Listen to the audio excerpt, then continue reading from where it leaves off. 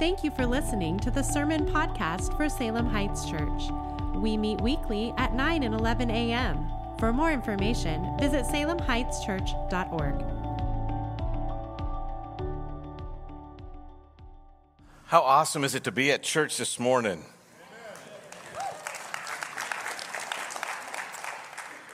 Anybody have to drive in a little bit of snow? Yeah? Aren't you glad? Enjoyable moment. Hopefully it'll be just fine on your way out. Don't look out the windows. AJ did a great job of encouraging you to be at Christmas Eve. I just want to double down on that and encourage you to get your tickets. They may be electronic tickets. Some of you are going to be bothered by the fact that you don't have paper. You can print stuff if you want. Carry it with you. We just want to make sure that you have access and can get in there. And I wanted to say a couple of things. Are you thankful for the creativity of the team to be able to do worship like this morning? That same creative team has been working so hard to make Christmas at the Elsinore something special. And I really do believe it'll be something that you'll enjoy and remember for not just this year, but for many seasons. Also, in this room, Christmas Day, we're going to have a service. So at 10 o'clock in here on Christmas Day, and I know for a lot of churches, they're going to do something Christmas Eve and then not be having church on Christmas Day. Christmas Day, we will have church in here. Just look on your calendars. It's the appropriate day, the 25th, to have church in here. It's on Sunday. Some have asked why we would do that. Here's the thing. I listened to a song on the radio, which I rarely do, the other day, but it said, it's so busy. I'm buying gifts and putting stuff under the tree, trying to get my returns in order, buying stuff I know that people can easily return. It says it's such a hectic time of year. It's unfortunate that Jesus was born at Christmas.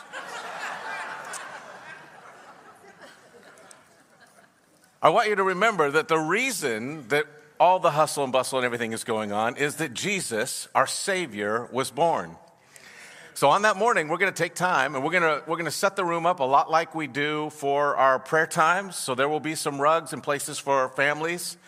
On the sides, we're going to open up the doors. We're going to create spillways. It'll be a family atmosphere.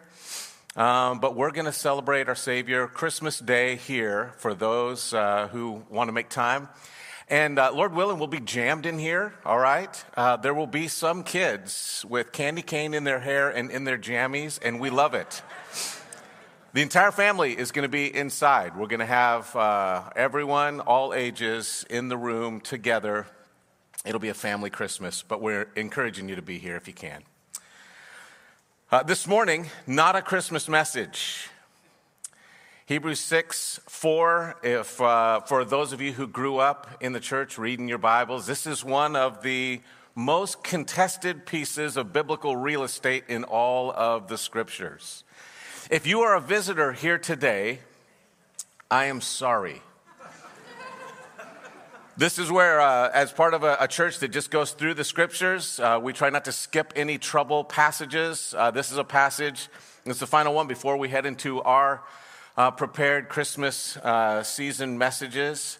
But we felt it was an important one to tackle before we head into the new year. It's a warning passage. It is a passage that is filled with some technical, you have to bring attention to the details.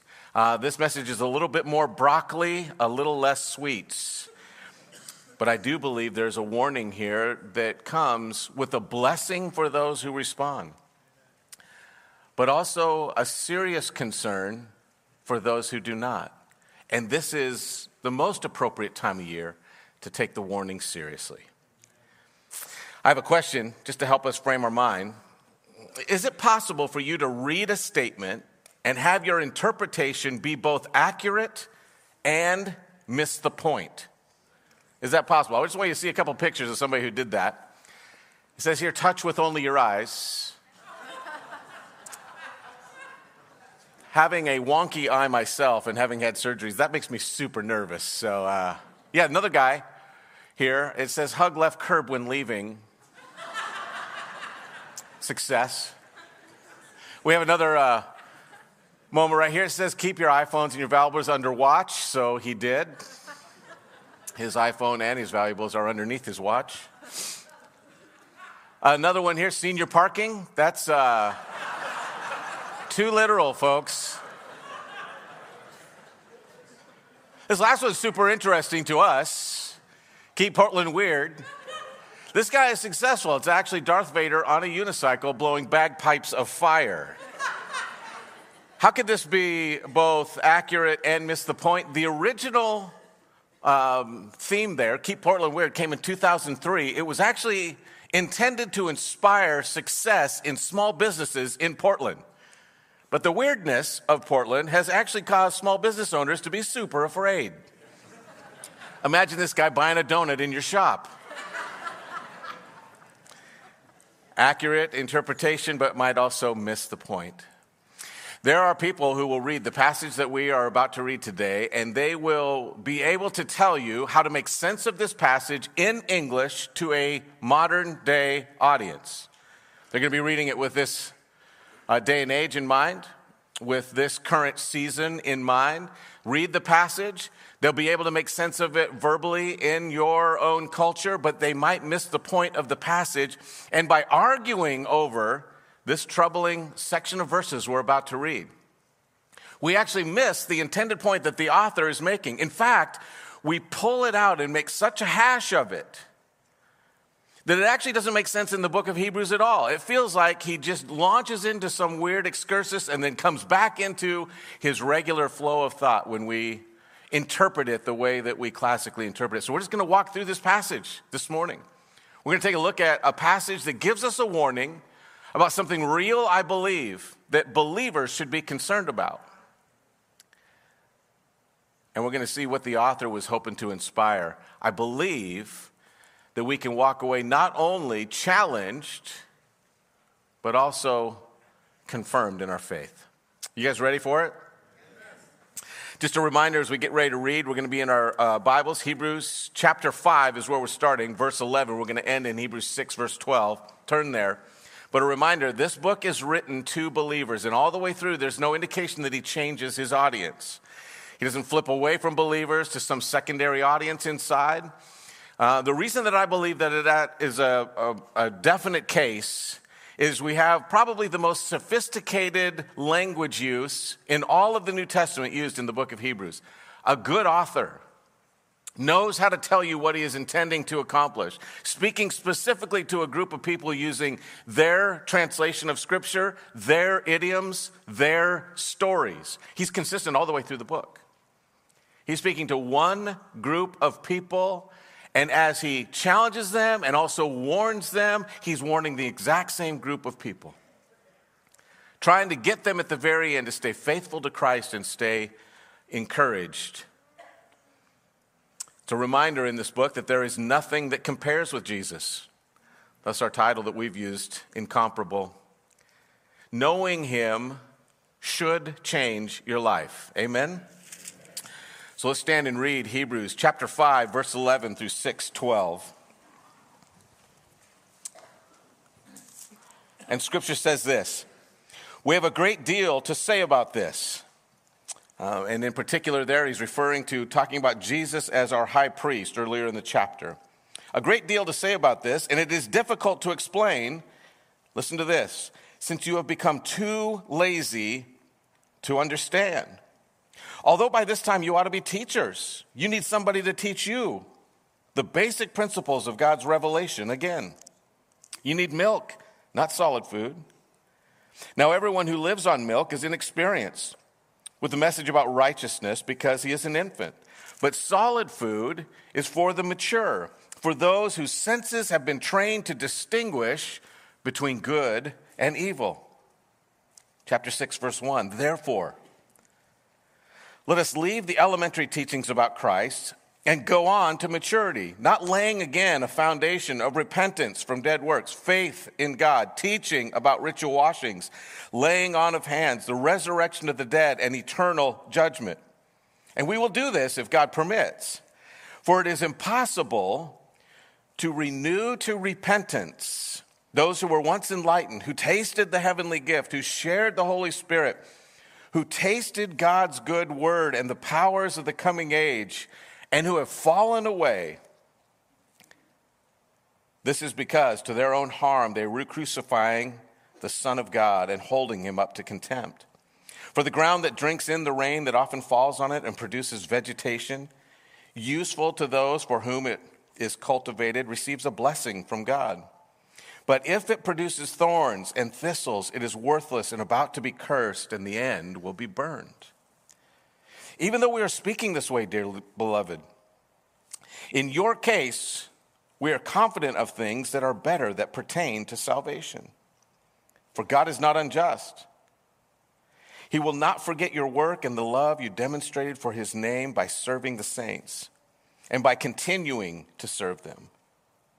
Now we desire each of you to demonstrate the same diligence for the full assurance of your hope until the end, so that you won't become lazy, but will become imitators of those who inherit the promise through faith and perseverance. Do you believe that there's something in there for you today? Amen. There is. You may be seated. Father, I just ask as we look at this passage that you would bring clarity. You'd help us to see the dire warning that's there. There are words that are used in this passage that are trigger words. They create concerns for us. They may overwhelm us. And yet, Father, you intend for this passage at the end to confirm our faith, spur us away from laziness, and be those who see goodness on this side of heaven. I pray, Father, that you would help us to be able to see the reason for this passage being written, to follow its contours, be able to respond to what it is in challenging us to think about. Father, I pray we would walk away not just challenged, but convinced that you care. We pray this in Jesus' name. Amen. Now, I'm just going to follow a simple outline this morning that I use for any time that I come to a troubling passage. And instead of giving you 3 points in a poem, I want to help you just walk through the passage with me. Let's take a look at some of the key concerns and draw the conclusion that I think that the author intends. Keys in interpreting tough passages, there are 4.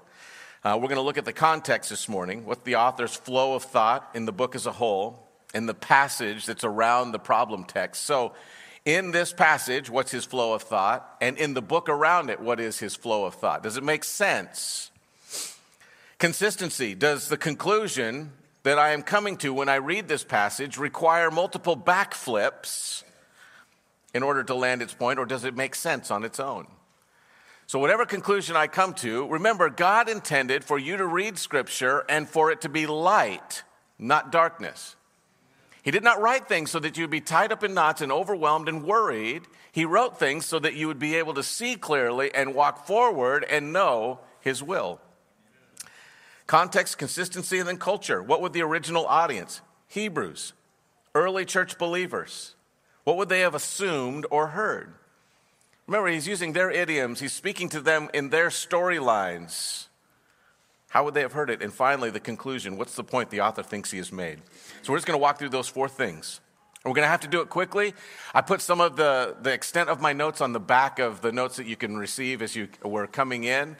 I'm not hoping that you'll just read super fast as we blast through this. We don't have enough time to do this class form, but this is one of those mornings where both teaching and preaching is required.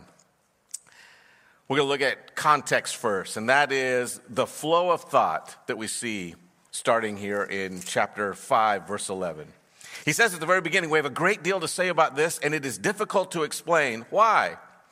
Because you've become too lazy to understand. In fact, he begins and ends this little section where he is identifying a problem with the idea of laziness. Something about the laziness of the individuals is involved. 5:11 through 14, literally you've become too lazy, and he uses an implication here. Laziness means you are not pushing on to maturity. Has anybody here ever heard something and ignored it? Yeah? You ever heard something from do your kids ever listen to you but not really listen? Can they tell you exactly what you said even as they are running the opposite direction? That's not maturity in our homes. That's a lack of maturity. If you actually hear what your husband or wife has said and then pretend that you did not hear them, screaming for help as the water is flowing out of a tub or the dog has stepped in something and is rolling around in the living room, well, just let them handle it. You will be accountable later, and it won't be fun. 5:11 through 14 says, if you don't press on to maturity, this is a concern. 6:1 through 4 then, he says this, super important. Therefore, let us leave the elementary teachings about Christ and go on to maturity. By the way, we could spend in just verses 1 through 3 the whole entire morning talking about all of these terms. But he literally says, don't waste time on all these terms. You should already know about them. Let us leave the elementary teachings about Christ. And some of these things are amazing. He says repentance from dead works, faith in God, teaching about ritual washings, laying on of hands, the resurrection of the dead, and eternal judgment. Wouldn't it be awesome if just the elementary things like that, we just knew those the moment that we came into church? But there might be some phrases in there you're reading and saying, well, if that's elementary, what am I? He says this is remedial faith. By the way, just notice this, 3 different segments there. 2 different ideas for at the very beginning of faith in the past, 2 different ideas for what you're currently walking through, and 2 different ideas for what is happening in the future. He talks about your faith as a believer and saying there was something that got you in the door, there's something that's happening right now, and there's something that you're still waiting to see, and all of these things should be basics. He says, but you spend so much time learning that you are not doing any doing. Maturity is applying what you believe. One author has said that most of us have been educated far beyond our obedience. We don't obey to the level that we know. This is what the author is saying here. 6:4 through 6, you're in danger. He gives us some strong wording here, and we can see from the way that the author speaks that there is something urgent to him, and he's trying to highlight this for him. He's trying to press his point home. We'll just sum that up. Circle that section in 4 through 6 says, there is danger here.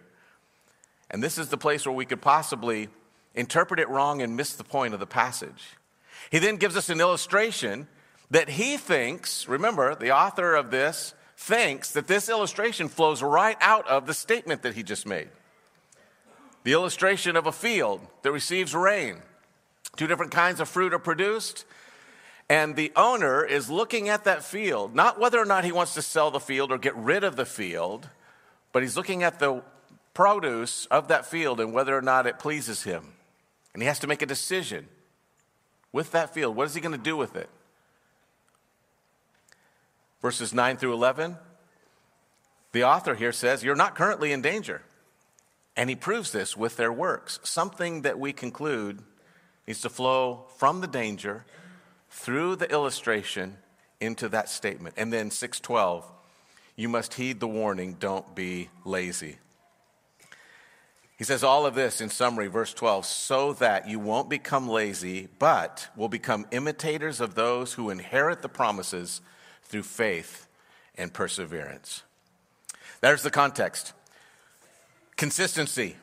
What is the conclusion that we make, especially with this passage? It says, for it is impossible to renew to repentance those who were once enlightened, who tasted the heavenly gift, who shared in the Holy Spirit, who tasted God's good word and the powers of the coming age, and who have fallen away. This is because to their own harm, they're re-crucifying the Son of God and holding him up to contempt. What makes sense of that passage without forcing us to do backflips?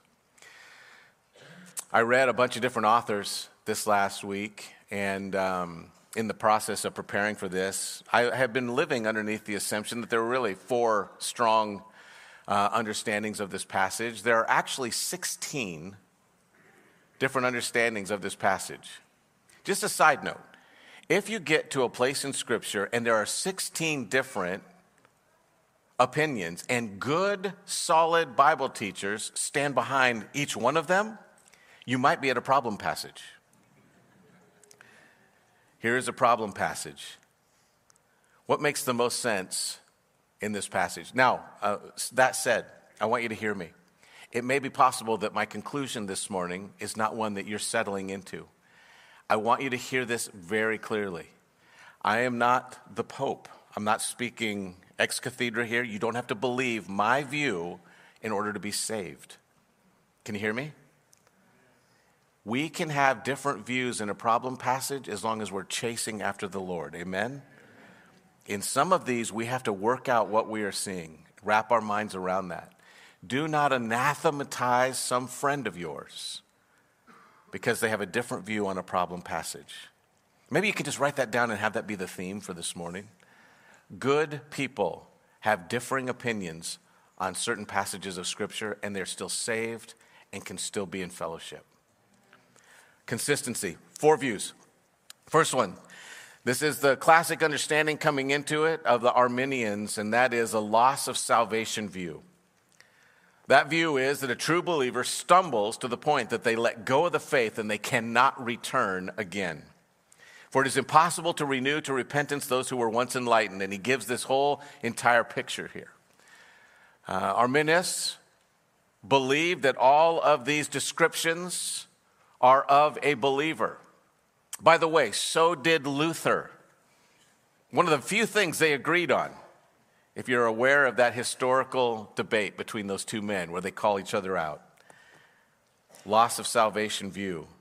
Arminius believes that you actually can lose your salvation. He says that there is something that a believer does in this passage that causes them to become apostate.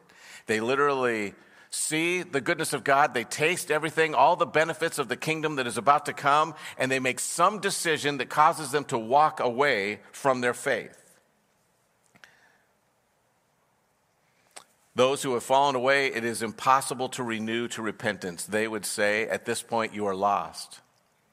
There's a couple of key questions that we need to ask of that position, and that is, if the point of the book is to inspire faithfulness, and these people have become too lazy to listen or move forward, at what point does that laziness equal apostasy? How can you know if you've gone too far? I just want to show of hands in here for those of you who have not sinned, okay, since being saved, real quick. No one? Okay, well, I can't finish the question. We all sin post-salvation. How much sin does God endure before he apostatizes you? At what point is your sin so flagrant that God says, you know what, I was with you up until you cheated on the IRS, but today you shouted at the dog, it's too much. Jesus could not cover that. Genuinely. At what point do little sins become big sins, or do big sins write you off? I believe this is an important question for one reason. I have talked to people. A very close friend who was following the Lord did horrible things in his life, in his marriage, in his daily existence, and came back to me later and said, I want so badly to come back to Christ, but I've read this passage and I know that he will not receive me. I can't come back. His conviction in reading this was that he had sinned and been rejected. Do you believe that's true? Is it really true that a believer who backslides cannot be saved?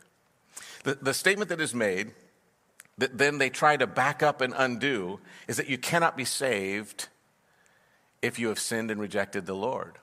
And yet everyone I know that holds that view will tell you from other places in Scripture, no, God is gracious and is always willing to forgive. So in their theology, they undo the warning. A second view, though, that's very popular is the test of genuineness view, classic Reformed view. This passage is describing those who profess faith but are really unbelievers. They were professors, not possessors of salvation. And that means that through the course of their life, through the course of everything that they are doing, they actually are revealed as apostates. It's revealed that you actually never really believed in God. So it's impossible to renew to repentance those who were once enlightened, and it does take into account that you're speaking to Hebrews, but the only correlation that they make is not everybody that came out of Egypt believed in God. I would contend that the whole point of the stories from the beginning is that even when God does amazing things, man will still sin. Amen? You can see the goodness of God. You can see that he is worthy of following. You can see all of these things and still step out the door and make a selfish choice.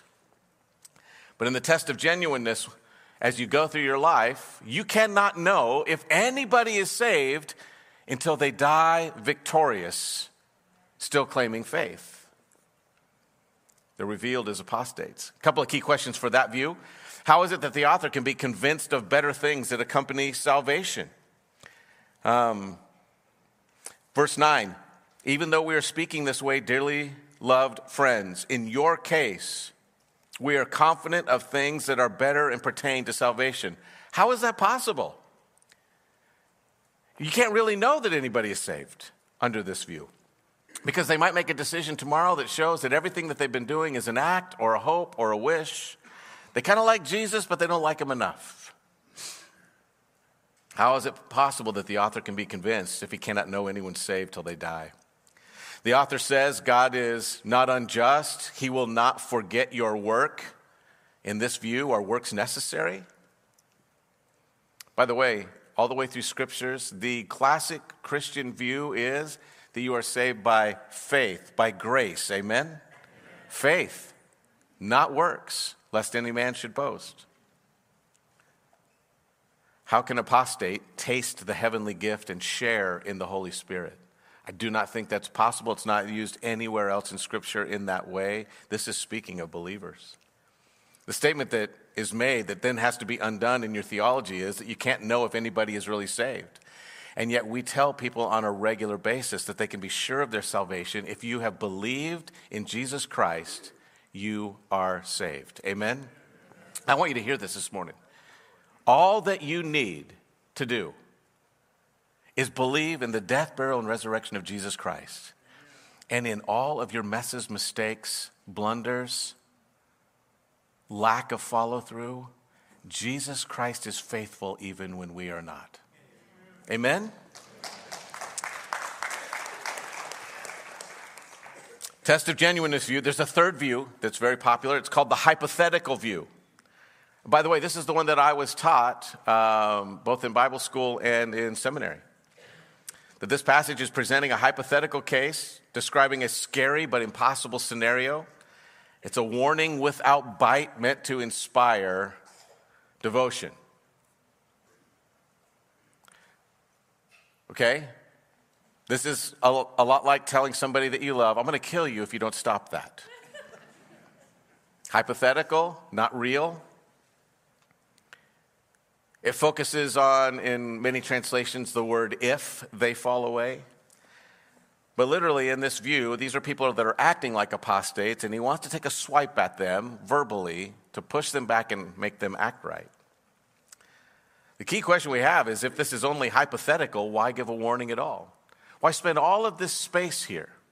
After talking about a high priest who is able to meet our needs and what Jesus Christ can do, and going back into that flow of thought in the next chapters, that we need Christ in order to walk this life right.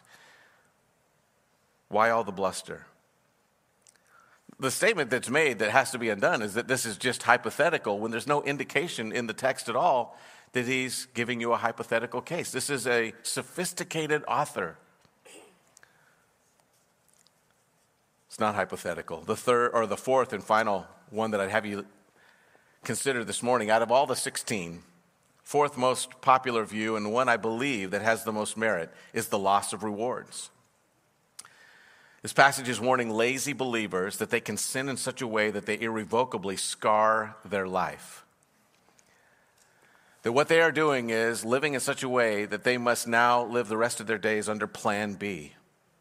In the process, they lose the opportunity to serve, or blessings of faithfulness, or perhaps even their life. Put next to that 1 John 5. In addition, there's the loss of future rewards, 1 Corinthians 3. This laziness leads to a lack of inheritance or a loss of blessing. There is something actually that you lose forever in your opportunity. The key question, though, that we have to answer for this is, can a child of God be called cursed or live under a curse or close to being burned? In what way would this be true? This is where we turn to the culture. Are we doing okay? Like I said, broccoli this morning, not Christmas candy, okay? Now let's walk this forward. What would that early audience have heard, the culture? Just to set us up for this, there are ways, idioms that we hear or phrases that we'll speak, and we might be able to work out a little bit of how that culture got to that conclusion, but they nonetheless intrigue us. For Hotels.com, there was a series of advertisements to help them be able to show that you might not be in your home country. In Poland, this is the way to say this is not my problem. It's not my circus, these are not my monkeys. You can see in that phrasing how they would get to this is not my problem, right? How about this one? If you feed the donkey sponge cake, right? So if you're over there and they say, hey, he's just feeding the donkey sponge cake, that's actually giving really good treatment to somebody who doesn't need it. Doesn't say doesn't deserve it. But you're actually feeding the donkey sponge cake. Hey, the donkey's fine, okay? But they're over there giving kid glove treatment, kindness to somebody who really doesn't need it. That's an interesting Portuguese one. How about this? To have a wide face? Just pause right there and say, if you were to look at somebody in the audience, just turn to them and say, man, you have a wide face. You guys are hesitant right now, aren't you? Anyone afraid you're about to get slapped? This means to have many friends in that culture. To look at them and say you have a wide face, literally, you are approachable, you are available. That's the idea. But if we were to walk around downtown Salem and say you have a wide face, you're not going to make many friends. It's going to be the opposite. Last one. This is intriguing. Into the mouth of a wolf in Italian. Leave it to the Italians to come up with this way to bless somebody, right? It means good luck.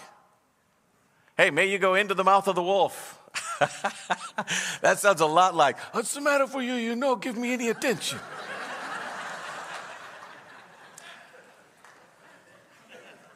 Cultural idioms. If you are in that culture, there may be a way to make sense of it. But you have to make sure that you're paying attention to the culture and listening with those ears. Let's listen with Hebrew ears as we go through this passage. Remember, the Hebrews were the intended audience. All the way through, the author has been pulling illustrations out of the Old Testament text and saying, this is what I'm trying to apply to you and remind you that there are, even though you are in Christ, there are still some pitfalls today. Numbers 14. Man, we're out of time. We're going to go through this quickly. Numbers 14 says this. The Lord is working with Israel. They have come up to the land. They're right at the edge. So they've been freed from Egypt. They come through all of their trials. They see that God is good, that he's made a judgment on false gods and all of these things. But they come up to the door of the land, and Israel sees that there are giants there. Now remember, God has conquered every single problem everywhere that they've gone. But they come up to the edge of the land, and they see that there are giants there, and they say, it's impossible. We cannot make it. 14:1 says, and the whole community broke into loud cries, and the people wept that night, and the Israelites complained about Moses and Aaron. And the whole community told them, if only we had died in the land of Egypt, or if we had died in the wilderness. Why is the Lord bringing us into this land to die by the sword? Our wives and children will become plunder. And it says that God said, that's enough. Moses, verse 5, falls on his face in front of the whole assembly and says, please don't do this. And the assembly gathers together and they're going to stone him and say, why are you bringing us to this place? And all of a sudden, God's brightness, his holiness shows up in the temple, in the tabernacle. While the whole community threatened to stone them, verse 10, the glory of the Lord appeared. And the Lord said to Moses, how long will these people despise me? How long will they not trust me? Despite all of the signs that I performed among them, I'll strike them with a plague and destroy them. I'll make you greater and mightier. And Moses replies to the Lord, the Egyptians are going to hear about this, God. He basically argues with him. He says, look, we've already done all the work. And plus, I don't want to be the one that starts all over. I want you to use these people. He is a mediator. He's a priest on behalf of the people saying, Lord, will you please accept them? Will you please forgive them? So now may my Lord's power be magnified just as you have spoken. The Lord is slow to anger. Verse 18, abounding in faithful love, forgiving iniquity and rebellion. But he will not leave the guilty unpunished, bringing the consequences of the father's iniquity on the children to the third and fourth generation. Please pardon the iniquity of these people. Verse 20, and the Lord responded, you need to hear this. I have pardoned them as you requested. Okay, he's pardoned them. We're back on, right? Yet as I live, and as the whole earth is filled with the Lord's glory, none of the men who have seen my glory and the signs I performed in Egypt in the wilderness and have tested me these 10 times. By the way, 10 plagues in Egypt and then 10 times Israel rebels all the way up to this moment. And they did not obey me. None of them will ever see the land I swore to give their ancestors. None of those who have despised me will see it. He actually goes on to say, but since you said that your children are in trouble, that you're going to have to defend your children, I'm actually going to bring your kids in, and I'm going to be the same great God to them. I'm going to let them see the goodness of the land. I'm going to win all the victories for them, and you're going to see from the other side that I keep my promises. Well, a bunch of them hear God, and they believe him. Very end of the chapter, Moses reported all these words to the Israelites, 39. The people were overcome with grief. So they got up early the next morning and went up to the ridge of the hill saying, let's go back to the place the Lord promised. Now, this, by the way, let's go back, is the formal way to say, let's repent. We had repented, so we saw God. We get to the edge of the land. Then we turn around and repent of following God. And then we repent and come back and try to go back into the land. What happens to them? Let's go to the place the Lord promised. But Moses responded, why are you going against the Lord's command again? It won't succeed. This only succeeds if he's with you. But this blessing, even though you are pardoned, this blessing you are about to receive, you won't receive. They get routed. This becomes a storyline all the rest of the way through. Yeah, I believe the author of Hebrews is grabbing onto this illustration and taking them through it and saying, do you know that in this day and age, even though we are under Christ, it is actually possible still to sin and lose plan A in your life. I left a little trail there for you. And for those who are interested, Arnold Fruchtenbaum, you're going to have a hard time forgetting that name. Fruchtenbaum has actually 5 ways that you can translate this with those idioms in there so that you can see that the flow of thought takes you back to that Israelite moment.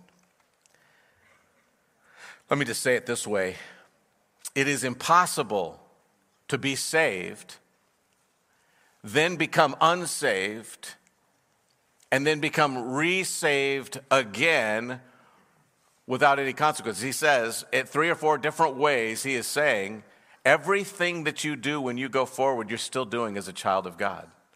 You can't follow the Lord and then say, oh, you know what, I'm going to reject him for a little while because I want to go do these other things, but I'll come back and I'll follow him at the end. You can't come back to that plan A without consequences.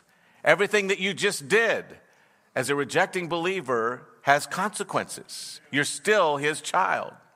Just like you love your kids and everything that they do as a family member, there are some things that they do that you won't be happy with. This is the warning that's here. The conclusion that the author is trying to make, the point that he's trying to make is, if you do not press forward, you will fall away. 1938, there was a hurricane, monstrous proportions that struck the East Coast. William Manchester, writing about it in his book, The Glory and the Dream, says that there was such a great wall of brine that stuck the beach between Babylon and Pachogue, New York. I think that's how you say it. Don't hold me to it if you're from there. It's so mighty was the power of that first storm wave that the impact registered on seismographs in Sitka, Alaska. While the spray carried northward at well over 100 miles an hour actually whitened and coated windows in Vermont. This storm wave comes rolling in. A 40-foot wave approached. People that were able to live through it said the only way, once they heard that it was coming, that they were able to get away, was they got into cars immediately and they drove not under 50 miles an hour on all the roads. Anyone who got slowed down was swallowed up by the waves. Among one of the most striking stories, which came later, was a man from Manchester. It was the experience of one Long Islander who had bought a barometer a few days earlier in a New York store. It arrived in the Morning Post, September 21st, and to his annoyance, the needle pointed below 29, where the dial read, "Hurricanes and tornadoes coming." He shook it, banged it against the wall, beat it on the table. The needle wouldn't budge. Indignant that it was reading that a tornado was coming, he drove to the post office and mailed it back. While he was gone, his house blew away. That's the way that we often are. If we can't cope with the forecast, we blame the barometer. Matt and I were talking about this passage and the importance of warning, and especially the importance of warning at this time of year. I'm not wanting us to go heavy. I'm not wanting us to leave you in this place. But I do want you to hear the warning as it's intended. It is possible for you to be so captivated in secret sin, in things that you should not be doing, that you ruin God's intention for your life. It is possible for you as a saved man to be involved in sin and lose your family, not be able to come back into right relationship with them. Even though you're forgiven by God and you're guaranteed heaven, you may lose that relationship for the rest of your days.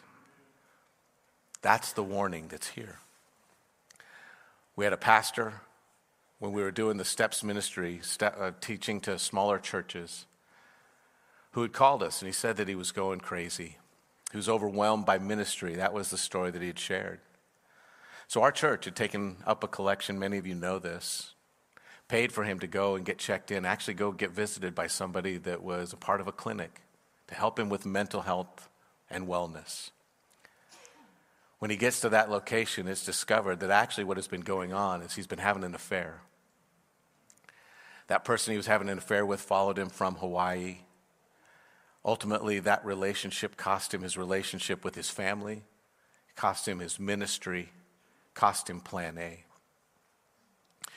When he gets his head right and he realizes he is living in a way that is contrary to God's best and it's destroying his life, he repents and he goes back, but he tried to force his way back into that church.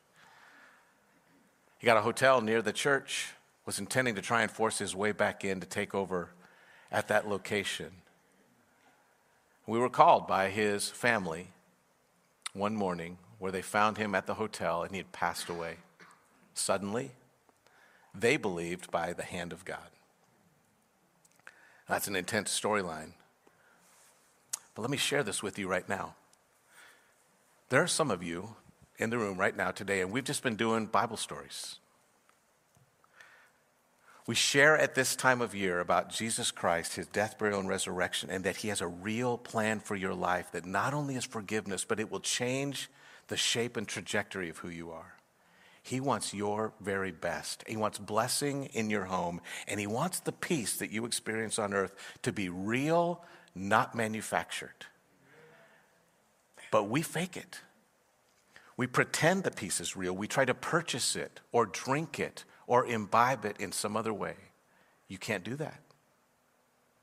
He is begging you in this passage, do not continue with anything that will destroy your life and force you to live Plan B.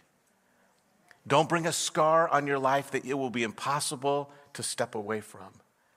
And some of you right now have that choice. You have that choice to step away, to follow the Lord before it's too late. But this is the other thing when he says, I'm convinced of better things of you.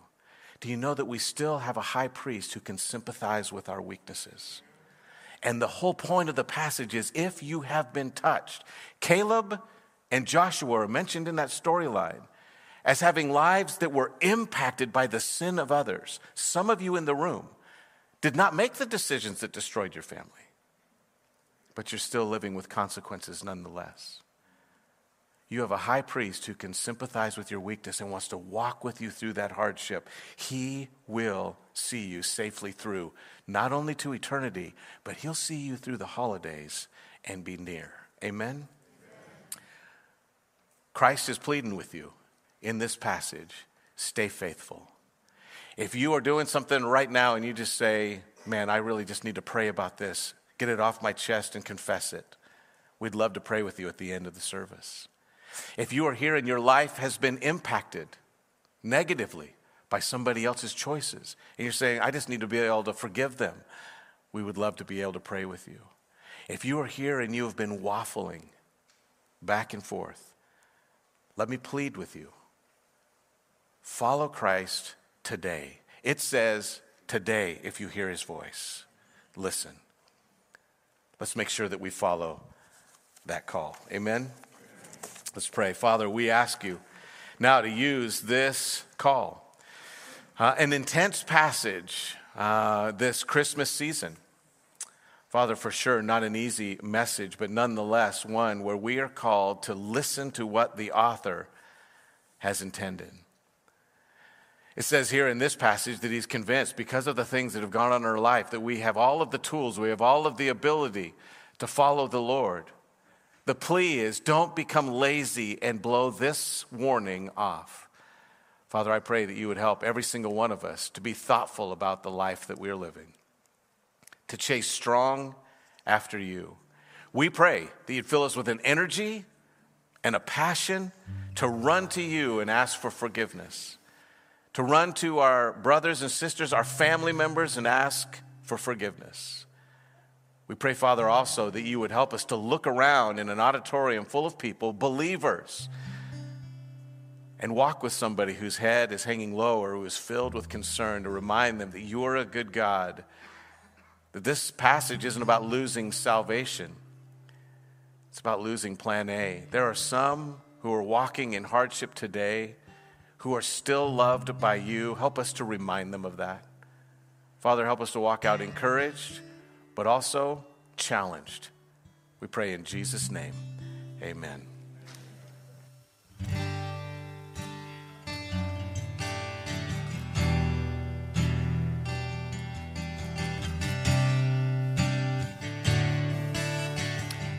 Let this be a benediction over your life. My friends, may you grow in grace and in the knowledge of our Lord and Savior. My friends, may you grow in grace and in the knowledge of Jesus Christ. And to God be the glory, now and forever, now and forever, amen.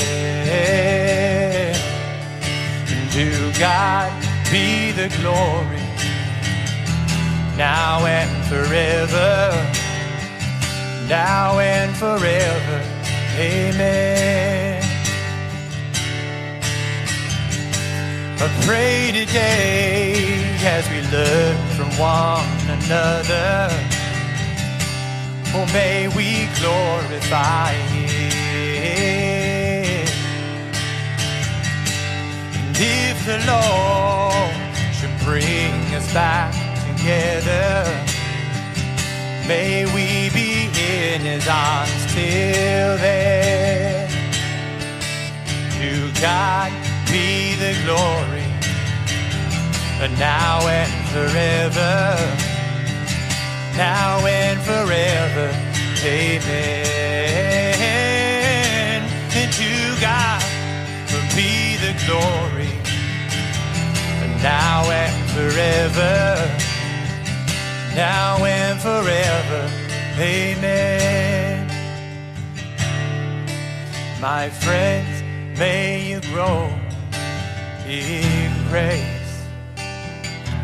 and in the knowledge of our Lord and Savior.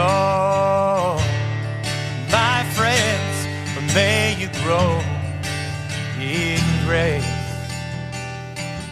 and in the knowledge of Jesus Christ. May that be so, right? Pastor Justin did say we were going to have some of our staff up. Yeah. It was an easy little passage we looked through today, right? Pastor Justin did say we were going to have some of our staff and pastors up here. We'd love to be able to pray with you for whatever it might be. You know, if you want to be set free for something, we would love to be able to pray with you.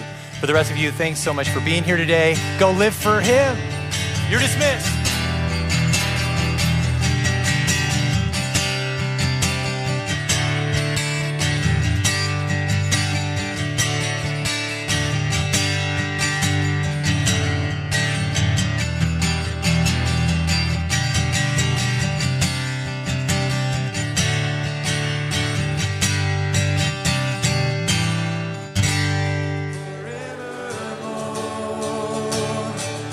And He shall reign forevermore, forevermore. Unto us a child is born, He's the King of